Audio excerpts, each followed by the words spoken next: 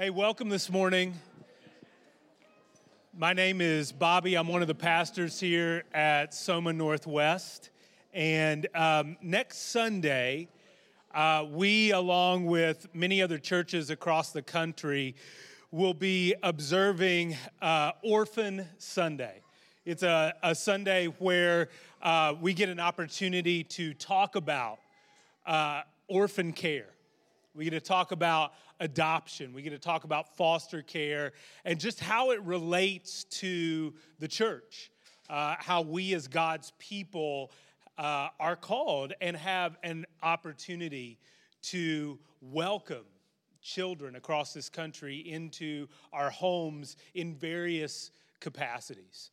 And I don't think that I have to lay out a pretty elaborate case for why adoption matters, and even why adoption is something that's close to the heart of God. I do, as I was thinking about setting this up this morning, I thought about Jesus' words to his disciples in the upper room, his last meal with his disciples gathered, and the language that he uses as he's telling them that he is getting ready to go away, but he assures them, I will not leave you as what?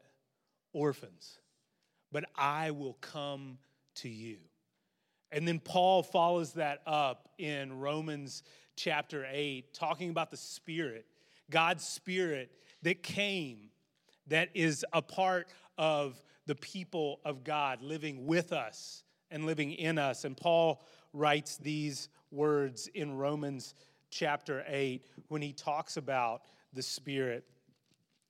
And he says, we're not debtors to the flesh, to live according to the flesh. But he says, for all who are led by the Spirit of God are sons of God. And listen to this. For you did not receive the spirit of slavery to fall back into fear, but you received the spirit of adoption. As sons by whom we cry, Abba, Father, the Spirit himself bears witness with our spirit that we are children of God. All throughout the New Testament, the language of adoption. God welcoming those who were outsiders, those who were foreigners, those who were aliens, those who did not have a family into his family, to be his children and to experience all the rights of a natural-born son and daughter. That language is all over the place. And so this morning, I'm going to invite Caitlin Bland to come up. Many of you are familiar with the ministry of Safe Families. Many of you are hosts. You have had various interactions with Safe Families. And then a lot of us in our MCs and just through friendships have been exposed to the ministry of Safe Families. So this morning, Caitlin is going to talk about how Safe Families and the ministry of Safe Families fits within this idea of orphan care and the church. And then next week, we're going to get to hear from Kenny and Emily Nocton. And they're just going to share their stories, their story as they have journeyed along as Safe Families hosts. And what that has looked like, and just some of the things that they've dealt with, some of the things that they've wrestled with the Lord over, and what their experience has been. And so, again, we know just organically a lot of momentum within our community here around the ministry of Safe Families. And so over the next couple of weeks, and then later on this month, we just wanted to expose us even greater to, even more to the ministry of Safe Families and how we as a church can be involved in that, and how that is something that is a part of orphan care and adoption, and something that is really close to the heart of God. So, Caitlin. Thank you. I'm Caitlin. I am really grateful to be here today and mildly terrified to talk in front of you about Safe Families for Children. It is a ministry that is incredibly near and dear to my heart, to my husband Connor's heart, and I know to so many of you in this room. And so what I really want to do today is take a chance to kind of do a 30,000-foot view, big picture view of what Safe Families is and why it exists. And I hope that this time it is informative, it is encouraging, and wherever the Lord intimately has you this morning on that journey of awareness, of action, on behalf of the orphan, behalf of the vulnerable, behalf of the marginalized, that it might just give space or direction to what that next yes or that next step could be. Because I know that was foundational for Connor and I. We've been really intimately involved with Safe Families for the past 3 years.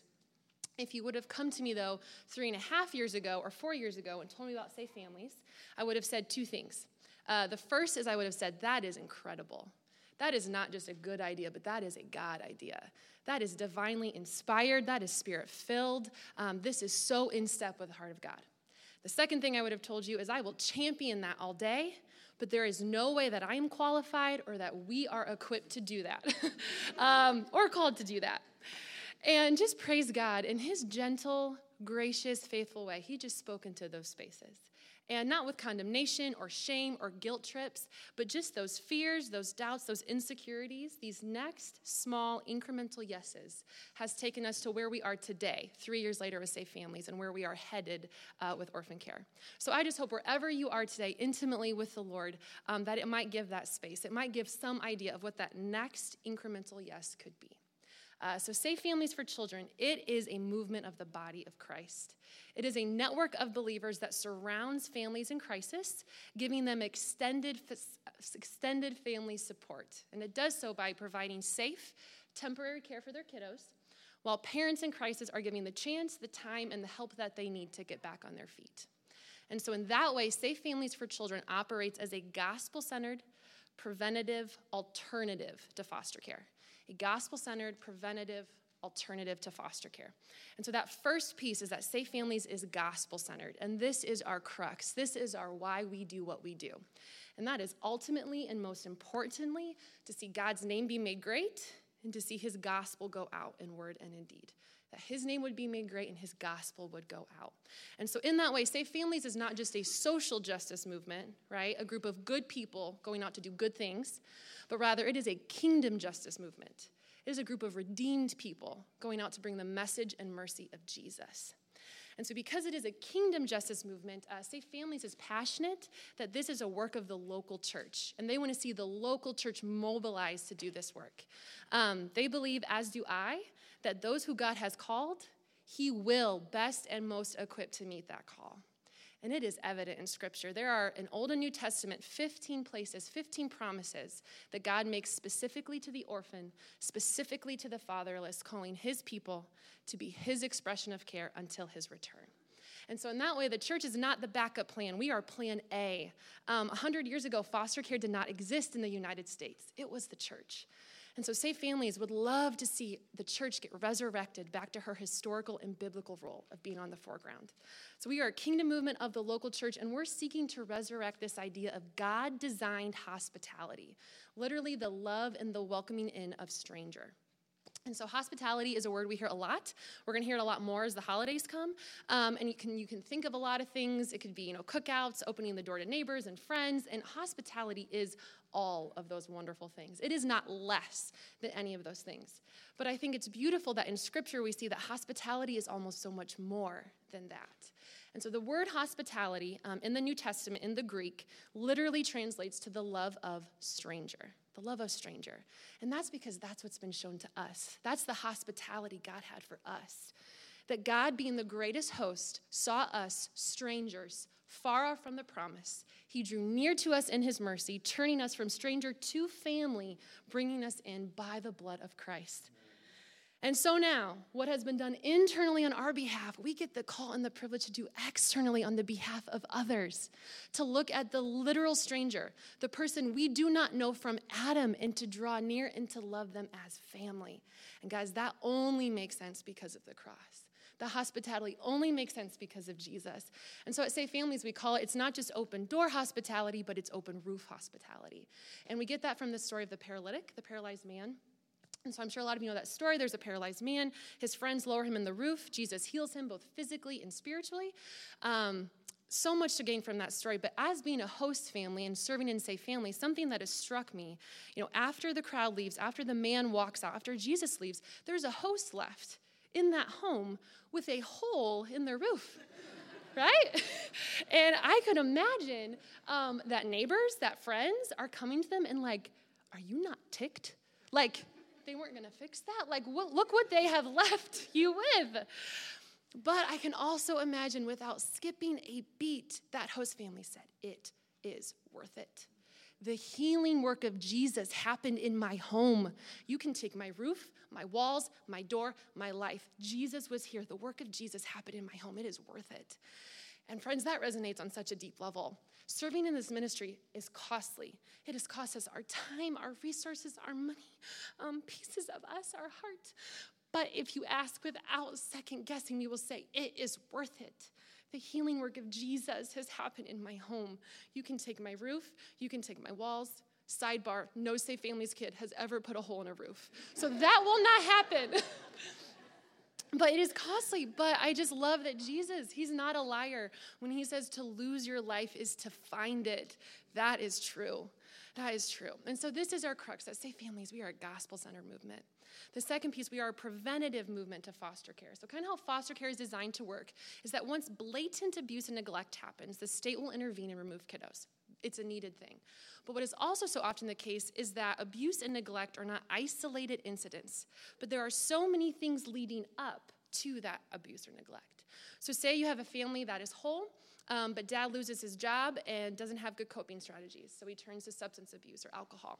Has to walk out, and now single mom and kids. She's under-resourced. She doesn't have community. She has no one to care for her kids. She needs to work a second job. She finds a guy willing to stand in the gap, leaves her kids alone with that guy. Abuse happens. And so here at step 20, the state is going to intervene and remove, but help was needed all the way upstream at steps 1, 2, and 3. And so this is what Safe Families is about, is prevention. Could we prevent there from being one more orphan? Could there be one less orphan, one less broken family in our world if we can move upstream and give help at steps 1, 2, and 3? So Safe Families, it's a preventative to foster care. And the third piece, it's an alternative to foster care. So there's kind of a few different ways that Safe Families is different. One of the primary ways is that it has a double voluntary model. So in foster care, when that abuse neglect happens, kiddos are forcibly removed and parental rights are terminated. It's not the choice of that family. However, in Safe Families, when a family interacts with crisis, they are voluntarily coming to Safe Families, reaching out for help, making a safe plan for their kids and themselves. They are not losing parental rights. You cannot be mandated or forced to use Safe Families. So they are coming in a voluntary way. And then on the other side are hosts. So these are believers. These are singles. These are married couples with kids. These are married couples without kids, are coming also 100% voluntarily. They are not compensated. There's no coercive motivation. They are just coming from calling and compassion. And so with both people are coming to the table in this way, it really lays the groundwork for relationship to be built. And building relationship is so foundational to the work of Safe Families. Because of all the reasons that people will come, and they are varied. Crisis could be just a single mom who has to have a medical procedure and doesn't have a place for a couple days for her kids to go, or a mom needing to give birth. It could be a family facing joblessness, homelessness, eviction, immigration, domestic violence. All the specifics are all over the board. But there is one underlining reason that people will come to Safe Families, and that is that they are socially isolated. That is that when this crisis strikes, they do not have one number in their phone that they could call and someone would show up who is safe, who is trustworthy, and could take care of their babies. And Connor and I, we don't have forever kids yet, but by God's grace, I know if and when we did and something happened, I wouldn't have one number. I'd have 20 numbers or 30 numbers. And so many are in this room, so I hope you're okay with that. But I would expect you guys to show up and take my kids. But it's just a result of the sin-fallen, broken world that we live in, that so many are socially isolated, that they are far off. They do not have but one person, that social safety net.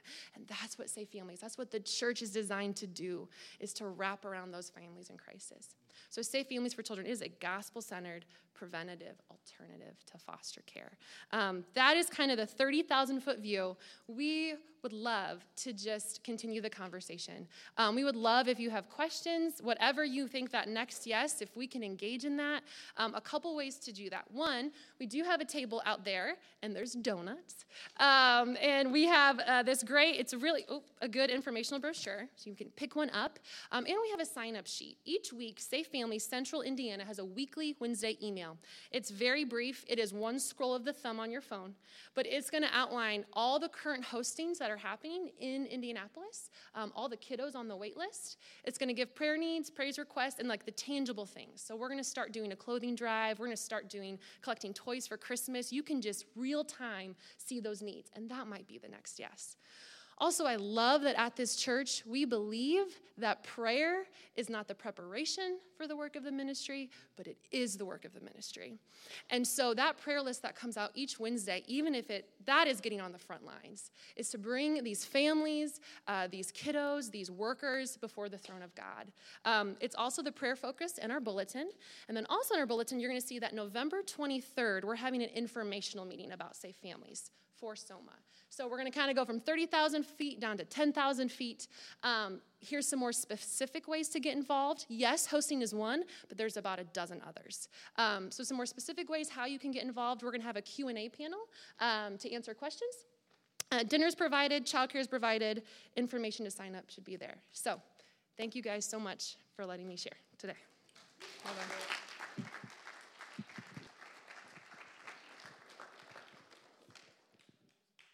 Over the first couple years of our existence as a church community, we have had kids here on Sunday mornings. We've had kids in our kids' classes. We've had kids in our missional community groups who have been loved on, who have been provided for, who have heard about Jesus, who have seen a community of people that look different, that come from different backgrounds, that are experiencing different things, that are coming together because they love Jesus Christ, because of the ministry of Safe Families.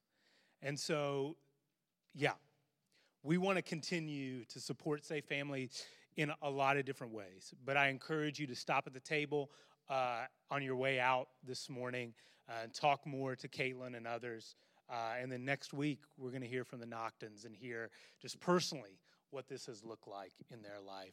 But would you bow with me and can we just pray for a second and lift this up to the Lord? Father, it's no small thing that we can come to you and call you Father. It's not something to be taken for granted that we are children of the Most High God, that we have been welcomed into the family of God with all the rights and privileges of our brother Jesus, that we have been welcomed into your family, that we stand in your presence because we are your sons and we are your daughters. We thank you for the ministry of Safe Families. We thank you for how it has impacted countless lives in this city. We thank you for the children who have been a part of our church community. We thank you for the moms and for the dads who have been ministered to by this community. And Lord, we ask for your hand of blessing to continue to be on Safe Families. And we pray that you would lead us as a church, that you would lead us as individuals to see how we can support, how we can pray, how we can get involved. Lord, we thank you for this opportunity. We thank you that your heart is for the most vulnerable and the most needy, and that you don't run, but that you step in and you offer your presence and your provision and your care through your people. We thank you for that privilege and that honor. In Jesus' name we pray. Amen. I'm going to invite Nate and Deb up to read our scripture passage this morning. It's a long passage, but it's good for us. Good morning. My name is Nate. I'm one of the pastors here at Soma. And before we begin reading, I want to just admonish all of you. This morning, we have been blessed with words of prophecy from God's Spirit from two of our sisters. And one of the primary responsibilities that I have as your pastor that Bobby has, that Andrew has, is to identify sound teaching and right doctrine that is above almost everything else, so that you all can, with confidence, hear God's word and say, yes, this is trustworthy teaching. And both of our sisters have, in God's Spirit, delivered God's message to us directly. We hear about, prophecy, and sometimes you think, wow, this is like future foretelling, but it is the direct application of God's word, his law, his truth to everyday life. And so both Tamise and Caitlin have delivered God's truth directly from his word with direct application to our lives this morning. And I hear their words, and I hear God speak to me, saying, this is how you should live. This is the influence this should have on your life. And I, as your pastor, say that, I would admonish all of you to take their words very seriously and take them to heart, because they are beautiful and they are from the Spirit. And I'm so, so thankful for both of them. So just praise God for their ministry to us this morning. This morning we're going to be reading in the book of Exodus, page 42 in your blue Bibles. If you don't have a Bible for yourself, please take that with you. That's your gift. And put your finger in that passage, but I don't want you to actually open it and follow along. Put down your phones and just listen and hear this morning, because for the first 1,500 years of the church, this is how believers would hear God's word read out loud to them gathered in Sunday, because they didn't have copies of God's word. And even now, millions of brothers and sisters across the globe are hearing God's word in this way, just read to them. We believe in the public reading of the scriptures because we believe that our teaching is supposed to come from there, that we hold God's word in high esteem.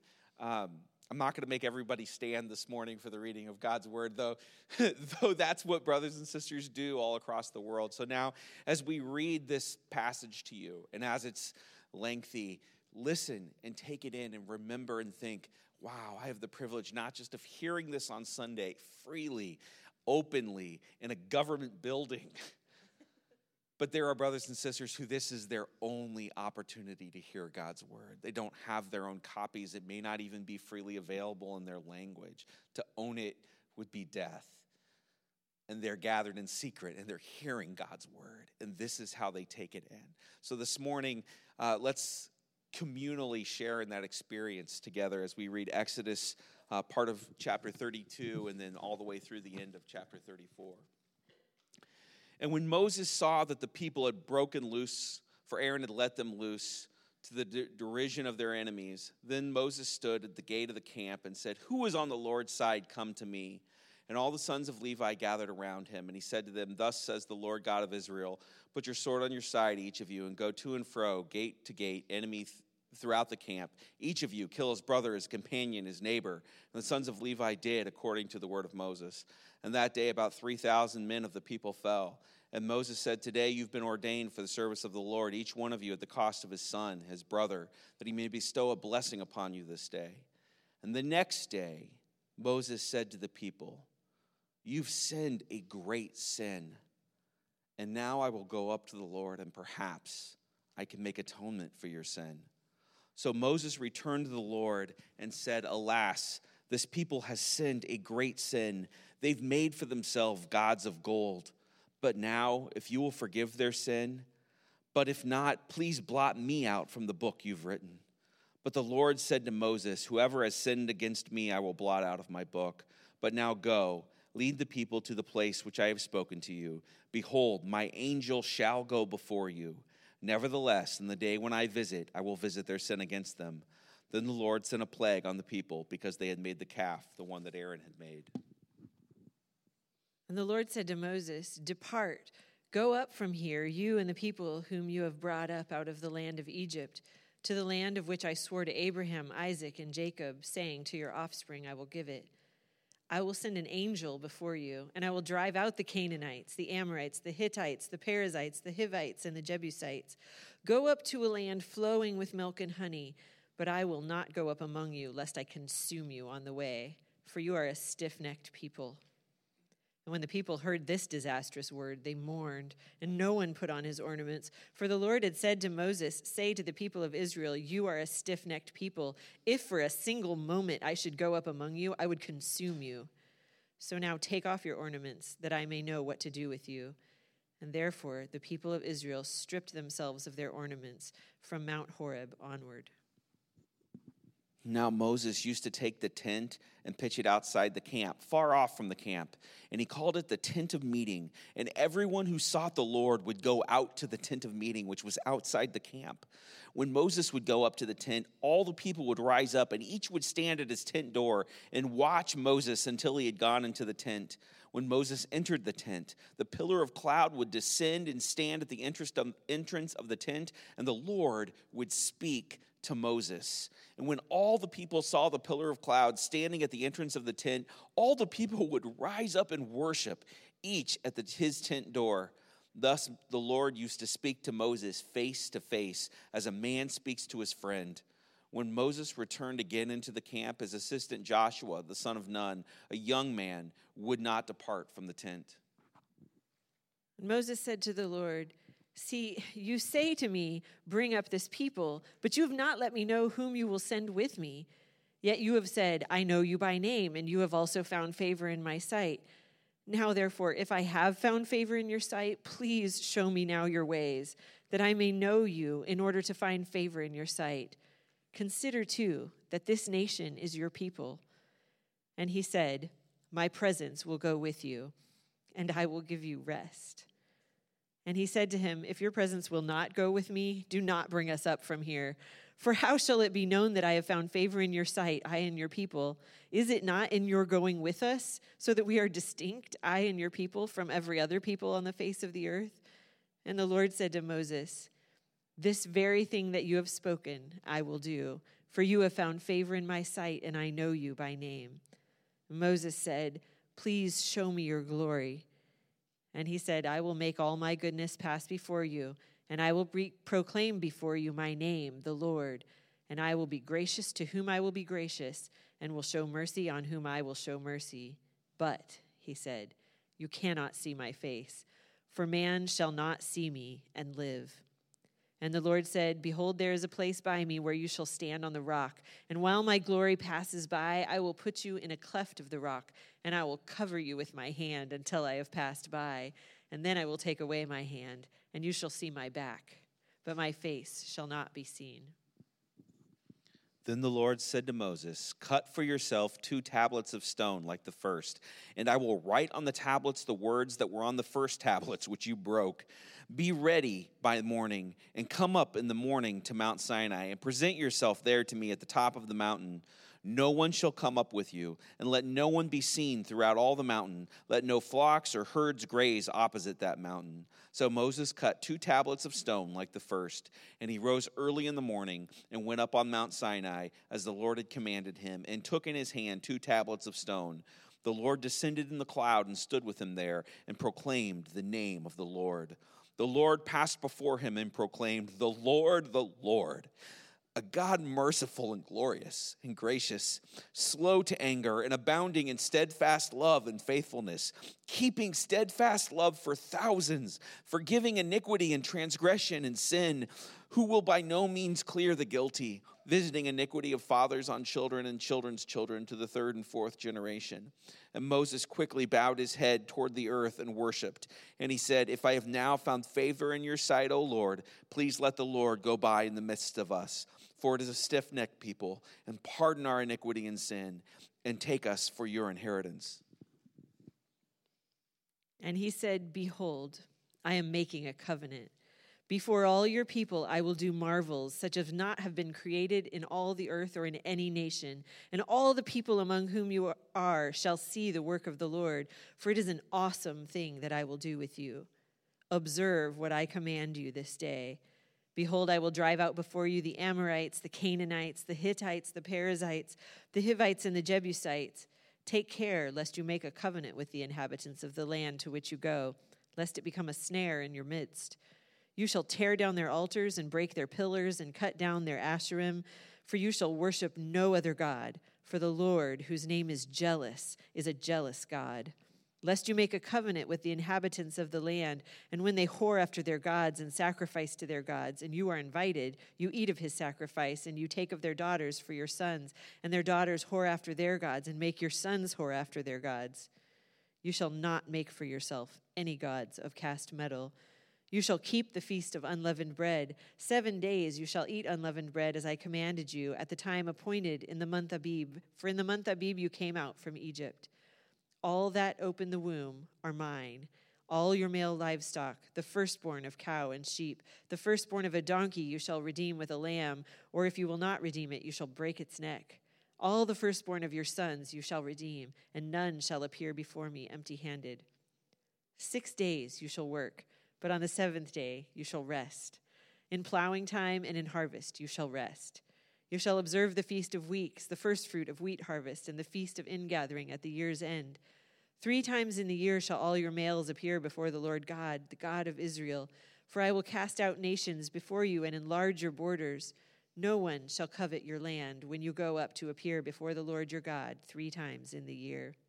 You shall not offer the blood of my sacrifice with anything leavened, or let the sacrifice of the feast of the Passover remain until the morning. The best of the firstfruits of your ground you shall bring to the house of the Lord your God. You shall not boil a young goat in its mother's milk. And the Lord said to Moses, write these words, for in accordance with these words I have made a covenant with you and with Israel. So he was there with the Lord 40 days and 40 nights. He neither ate bread nor drank water, and he wrote on the tablets the words of the covenant, the 10 Commandments. When Moses came down from Mount Sinai with the 2 tablets of the testimony in his hand, as he came down from the mountain, Moses did not know that the skin of his face shone because he had been talking with God.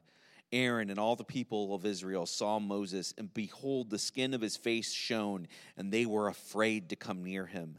But Moses called to them, and Aaron and all the leaders of the congregation returned to him, and Moses talked with them. Afterward, all the people of Israel came near, and he commanded them all the Lord had spoken with him in Mount Sinai. And when Moses had finished speaking with them, he put a veil over his face.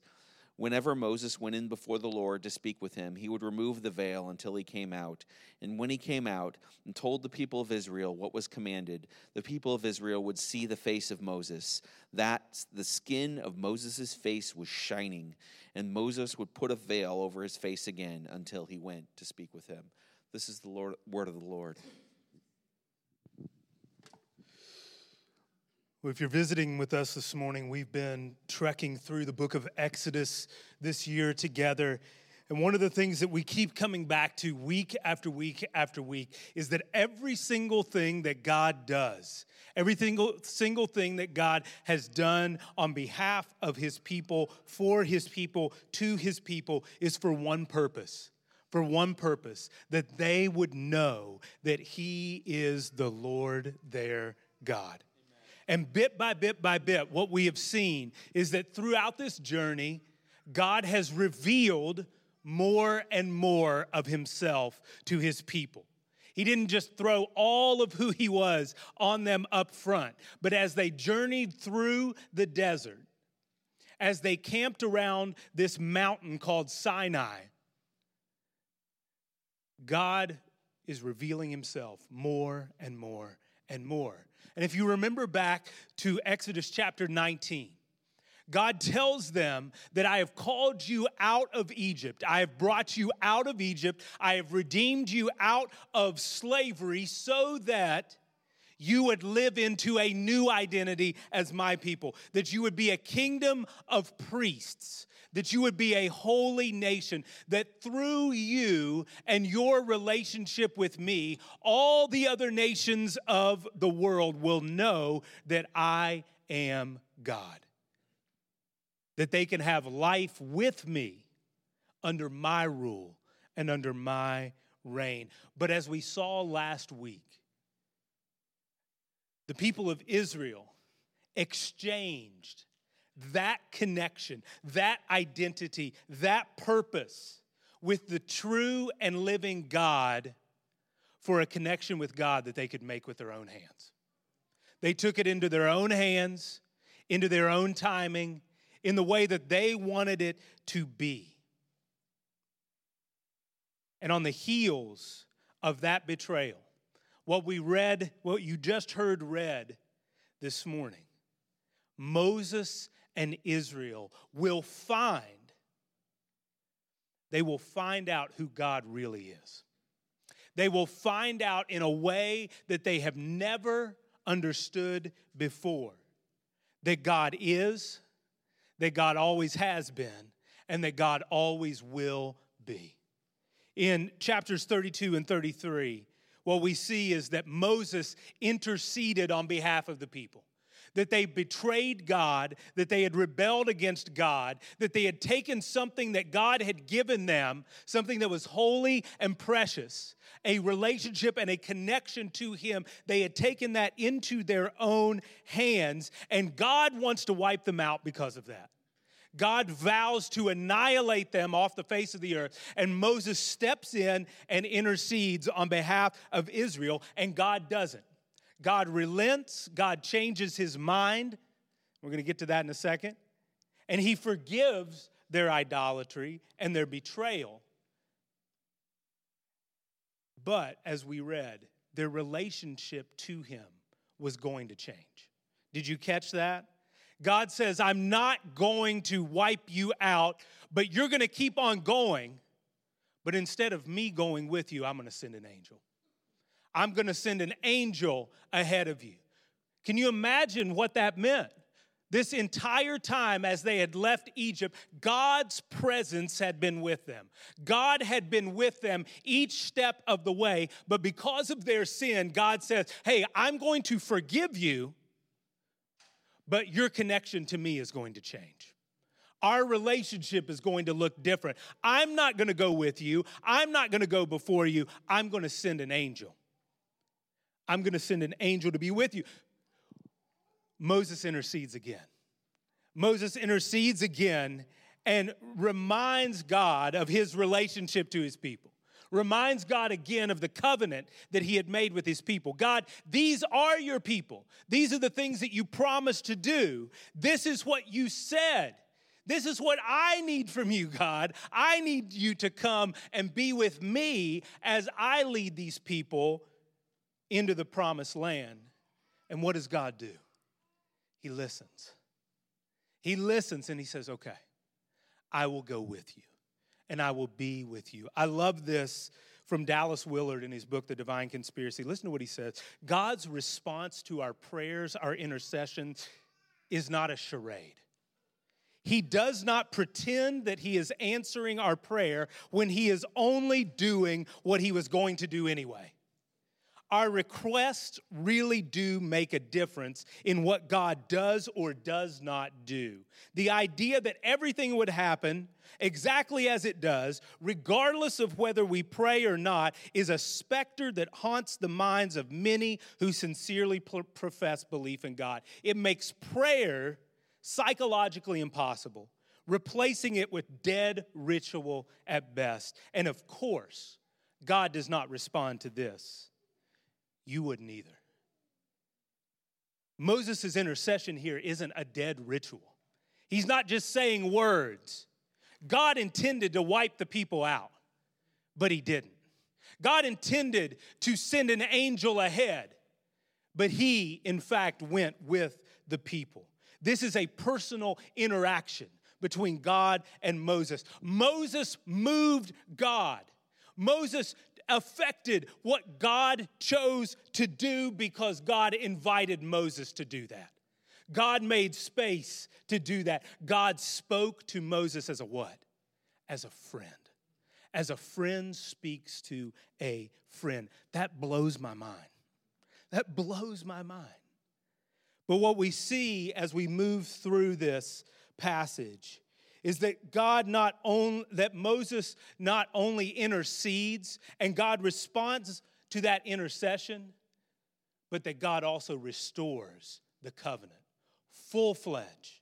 Look at verse 17 of chapter 33 again. And the Lord said to Moses, this very thing that you have spoken, I will do, for you have found favor in my sight, and I know you by name. Now listen to this.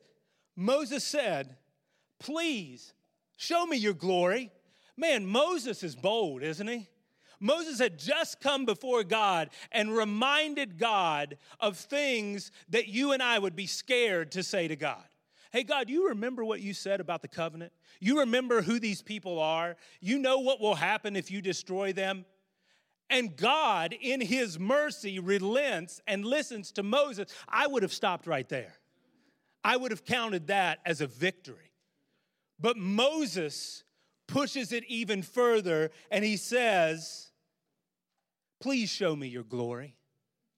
God, please show me what you are really like. And look at God's response. God said, I will make all my goodness pass before you, and I will proclaim before you my name, the Lord. And I will be gracious to whom I will be gracious, and will show mercy on whom I will show mercy. But God said, you cannot see my face, for man shall not see me and live. Can I see who you really are, God?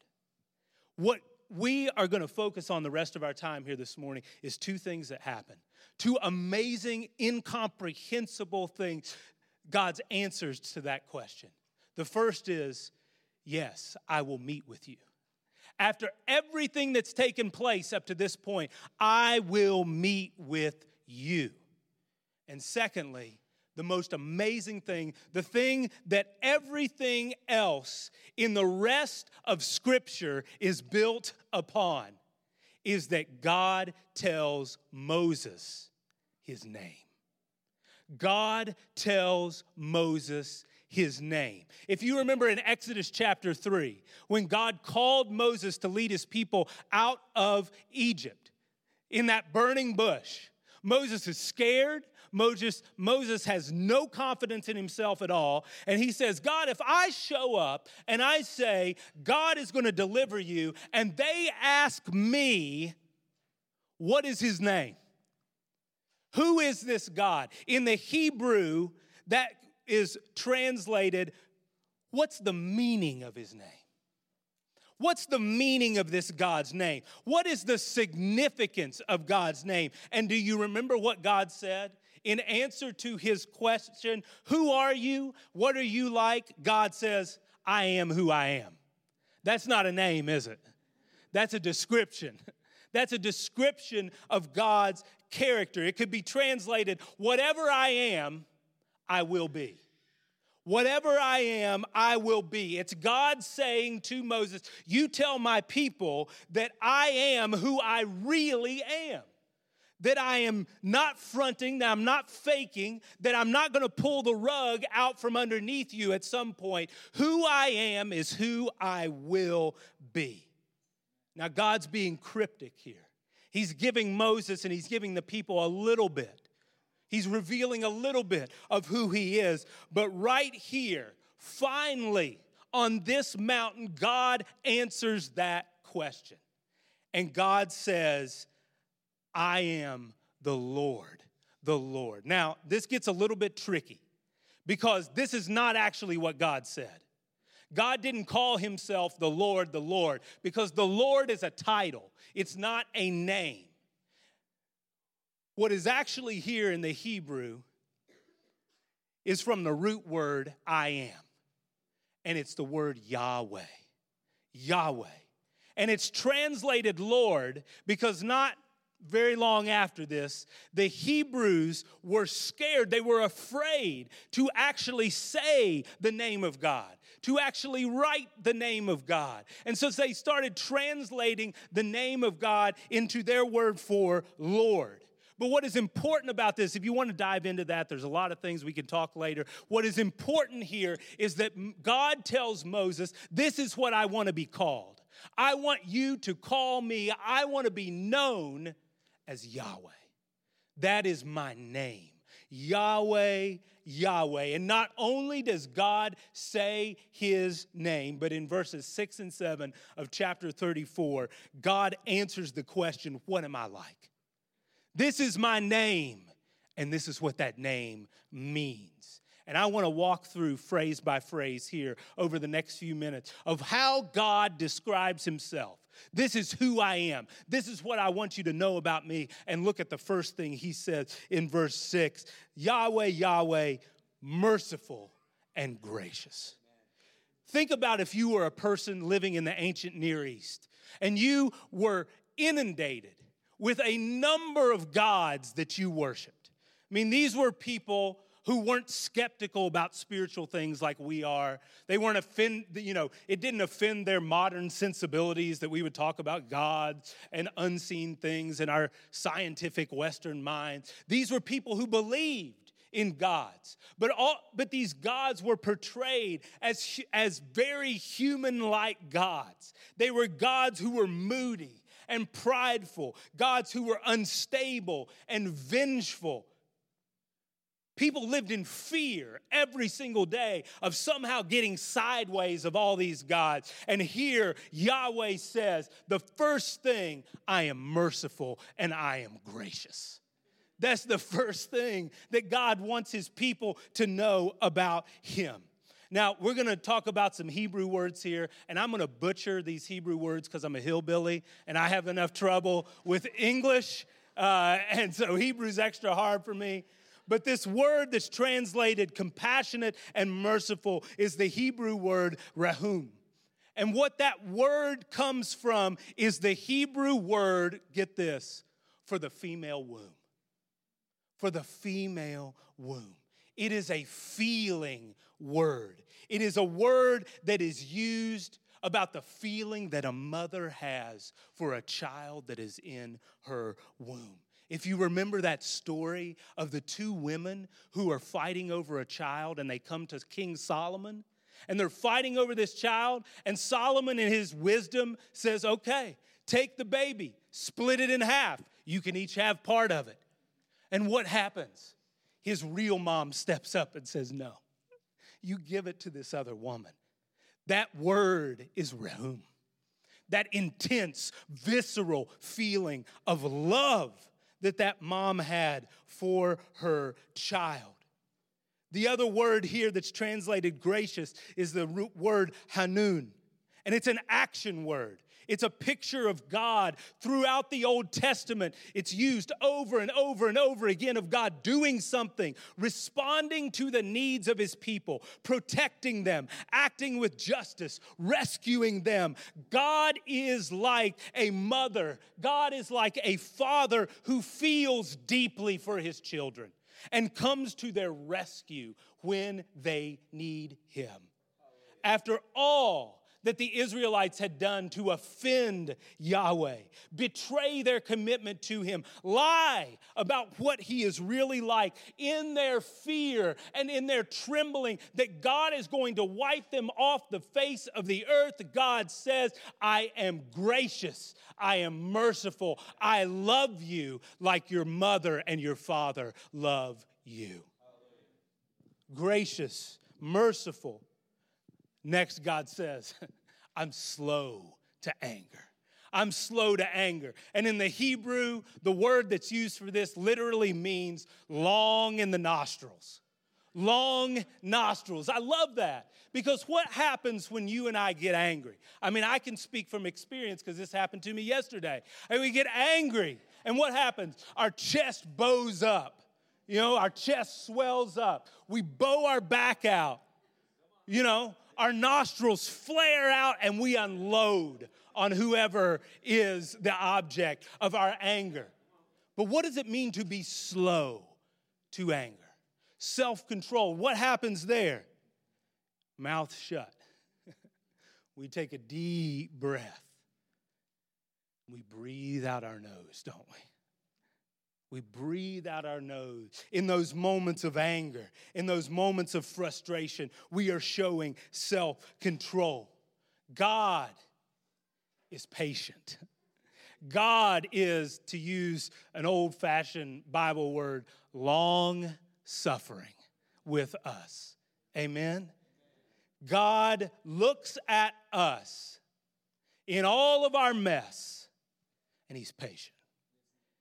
The Targum, which was an Aramaic translation of the Hebrew Bible that was popular in Jesus' day, it was kind of a paraphrase. Think the Message the Message Bible, if you're familiar with that, of Jesus' day, translates this verse this way: Yahweh is patient, the one who makes anger distant and brings compassion near.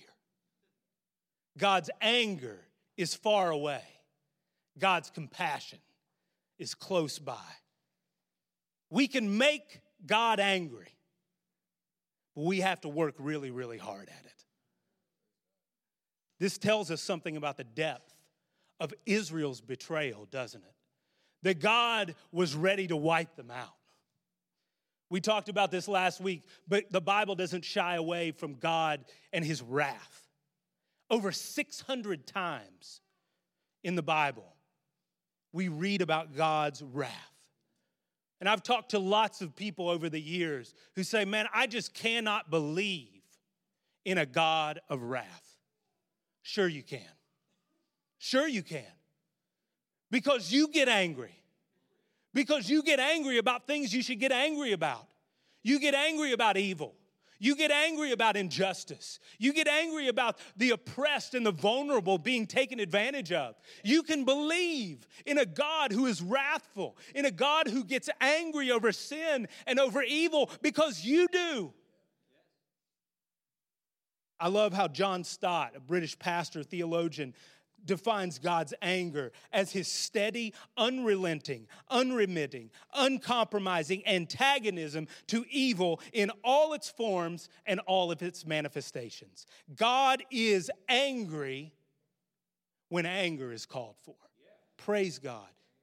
But his baseline is compassion and love and grace, which is underscored by the next line, where he says, abounding in steadfast love and faithfulness.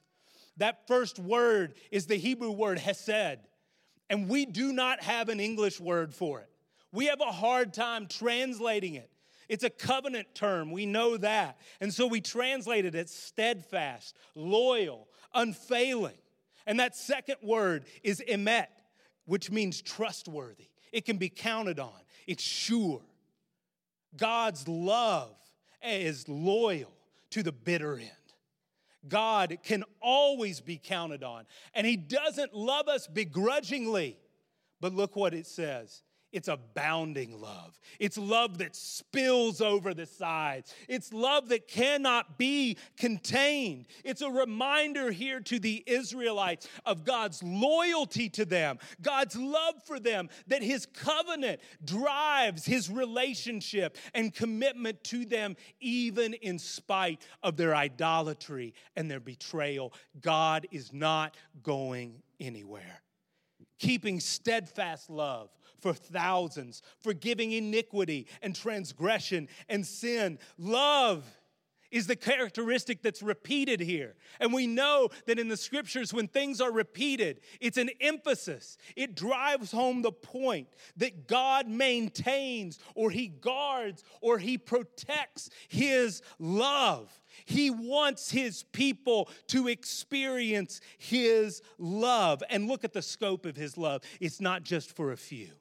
It's not just for a lucky few, a select few. He protects and maintains his love for thousands. Thousands. And he is forgiving.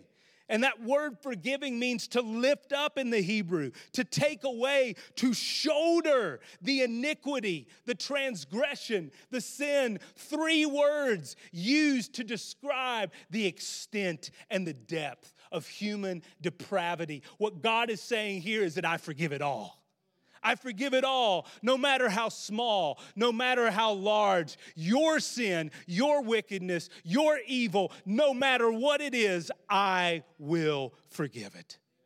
There is no depth. There is no limit to the depth of God's forgiveness. And what I love about this, what I love about these passages that we've been looking at over the last couple weeks, is that God is eager to forgive. Not once does Moses have to twist God's arm. Not once does Moses have to bargain with God. That Moses just asks for it. He asks for God to forgive. He asks for God to pardon. And what does God do? You got it. You got it. I forgive. I pardon your sin, your iniquity, your transgression. But here's something we have to deal with. A God who will by no means clear the guilty. Yahweh is a forgiving God. But the reality is that there are some people who don't want forgiveness. There are some people who don't want God's forgiveness. There are some people who love evil. People who lust for blood. People who revel in lies. Yahweh's goal is a world that is filled with His presence. A world where He rules. A world and an existence where His intent for life as it should be is realized, which means it's a world without evil. A world without sin, a world without wickedness. God's justice isn't a vendetta. God's justice is part of Him bringing healing and renewal to this world so His presence will be known. His presence will fill the earth, that life with God under the rule of God will be a reality. And God will not stop until that's true. Until that is true and realized. Visiting iniquity on the fathers on the children and the children's children to the third and fourth generation. This is a troublesome one. What does this mean? Well, very simply put, a parent's sin has consequences for the future of their children, right? We know that. There are those of us in this room who are experiencing that right now. Affairs, criminal activity, selfishness, abuse, children that suffer consequences because of their parents' sin. Sin that is undealt with, sin that is unrepentant. But also, sin runs in the family. There is such a thing as generational sin. Sin that's not dealt with will grow. It will metastasize. It will spread down the family tree. Those in this room who are dealing with that know that it's deep, that it's significant, that it's wounding, and that kind of sin isn't just put to rest overnight. Because Yahweh is just. He will continue to punish sin and root it out generation after generation after generation after generation until it's completely gone. Why? Because He wants us to know Him. He wants us to live free from the slavery of sin. If you move forward in this story, you'll come to the book of Numbers, chapter 14. The Israelites are camped on the banks of the Jordan River. And on the other side of the bank is the land that God has promised them. Moses sends spies over into that land to see what it's like. Who lives there? What's this land like? And they come back and they give a report that there are giants there, that there are warring tribes there, that this land is a land that they could never imagine, flowing with milk and honey and everything else that they would need for life, but they're going to have to fight. And they get scared. And the people say, no, we don't want to do this. And they literally say, let us choose a leader and go back to Egypt. They had gone this entire way. They are on the threshold of the land that God says, I'm giving this land. I've already given it to you. This is your land. And they said, nah, we don't want that. That looks too hard. We're going to go back to Egypt. That sounds better to us. 430 years of slavery and oppression sounds better to us right now. And again, God vows to wipe them out. I'm going to wipe you out. And again, Moses intercedes, and he quotes Exodus 34. God, remember when you said this about who you are? Remember that? Please forgive us. Please pardon us. And again, God shows mercy. There's a pattern here. Israel rebels. God vows to annihilate them. Moses intercedes. God forgives. It's driving home a point. over and over and over and over again. God forgives. But do you know what happened? They still had to experience the consequences. Because an entire generation died in the wilderness. And their children were forced to wander with their parents for 40 years before they got to go into the promised land. Generation after generation. The sins of the fathers visited on the children. God is forgiving. Sin is not. God is forgiving, but sin is not. I mentioned a few minutes ago that so many of us, maybe some in this room, so many people say, I can't believe in a God of wrath. Well, sure you can, but you know what it's harder to believe? The thing that I can't wrap my mind around is a God of mercy, a God of love, a God of grace. I can understand of a God who gets angry and who wants to wipe people out. I can understand a God who is wrathful, who takes vengeance on those who go sideways of him and rebel against him. But I have no categories for a God who eagerly forgives the most depraved people in our world. I can't wrap my head around that. I have no clue what that is like. Can you believe this morning in a God who extends mercy and grace to the rapist, to the pedophile, to the abuser, to the killer who unloads an automatic weapon inside of a school? Can you believe in a God who welcomes the absent parent, the cheating spouse, the con artist, the oppressor of the weakest and most vulnerable into his family? Can you believe, are you okay with a God like that? I can believe in a God of wrath. I have a hard time believing in a God of mercy and in a God of love. Exodus 32 through 34 calls BS on this notion that the God of the Old Testament is a God of wrath. And the God of the New Testament is a God of love. Because what I see here in these pages from God's own mouth and by his action is a God who is gracious and merciful, who is abounding in love, who is steadfast and loyal to the bitter end in the face of some jacked up, disobedient, rebellious, betraying people. That's what I see. That's what speaks to me. God is ready to show mercy. His forgiveness is close by. His love spills over for anyone who comes to him and asks for it. Sometimes we, as children of God, live with the attitude it's better to ask for forgiveness than permission, right? Well, I want to tell you this morning, you can. You can. And God will be quick. God is eager to forgive, but you also better be prepared for the consequences. God forgives, but sin does not.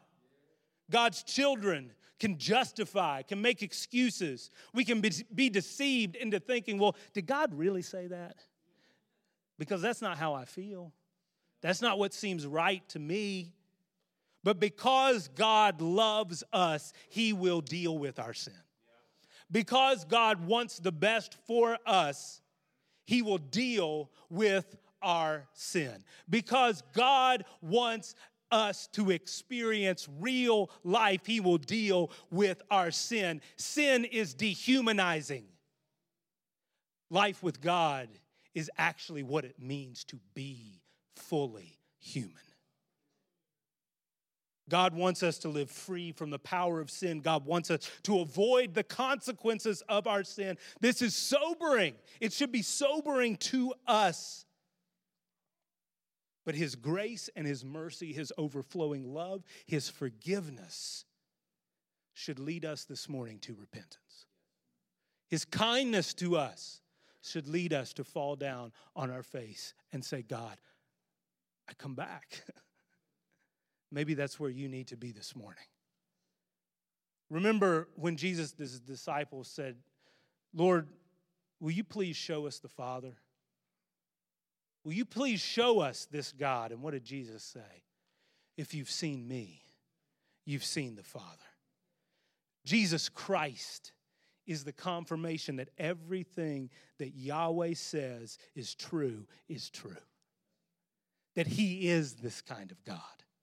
The life, death, and resurrection of Jesus proclaims that who God is who God will be. Jesus, a real man who lived a real life, shows us the glory of God, full of mercy and grace, abounding in love and in truth. In Jesus Christ, we can say, yes, I know that this God is who he says he is. This is what God is like. And so this morning, I want to encourage you very simply. Come to this Jesus. Wherever you are this morning, whatever you're dealing with this morning, whatever you're walking through this morning, come to this Jesus. Come before this God and receive mercy. Know that you are loved and know that life with God, under the rule of God, life that you were meant for, is being offered and extended to you. We will have stations up here to my right and to my left. For those of you who are followers of Jesus, come, take a piece of bread, dip it in the juice. We will have a gluten-free station at the back of the center aisle. Praise God for who he is. Lord, we lift this up to you, and we're just thankful. Our hearts overflow with thanksgiving that this is the God we serve, that this is the God we bow down before, that this is a God who we worship this morning, that this is a God who is with us every single step of the way. May you be glorified. May you be praised. In Jesus' name, amen.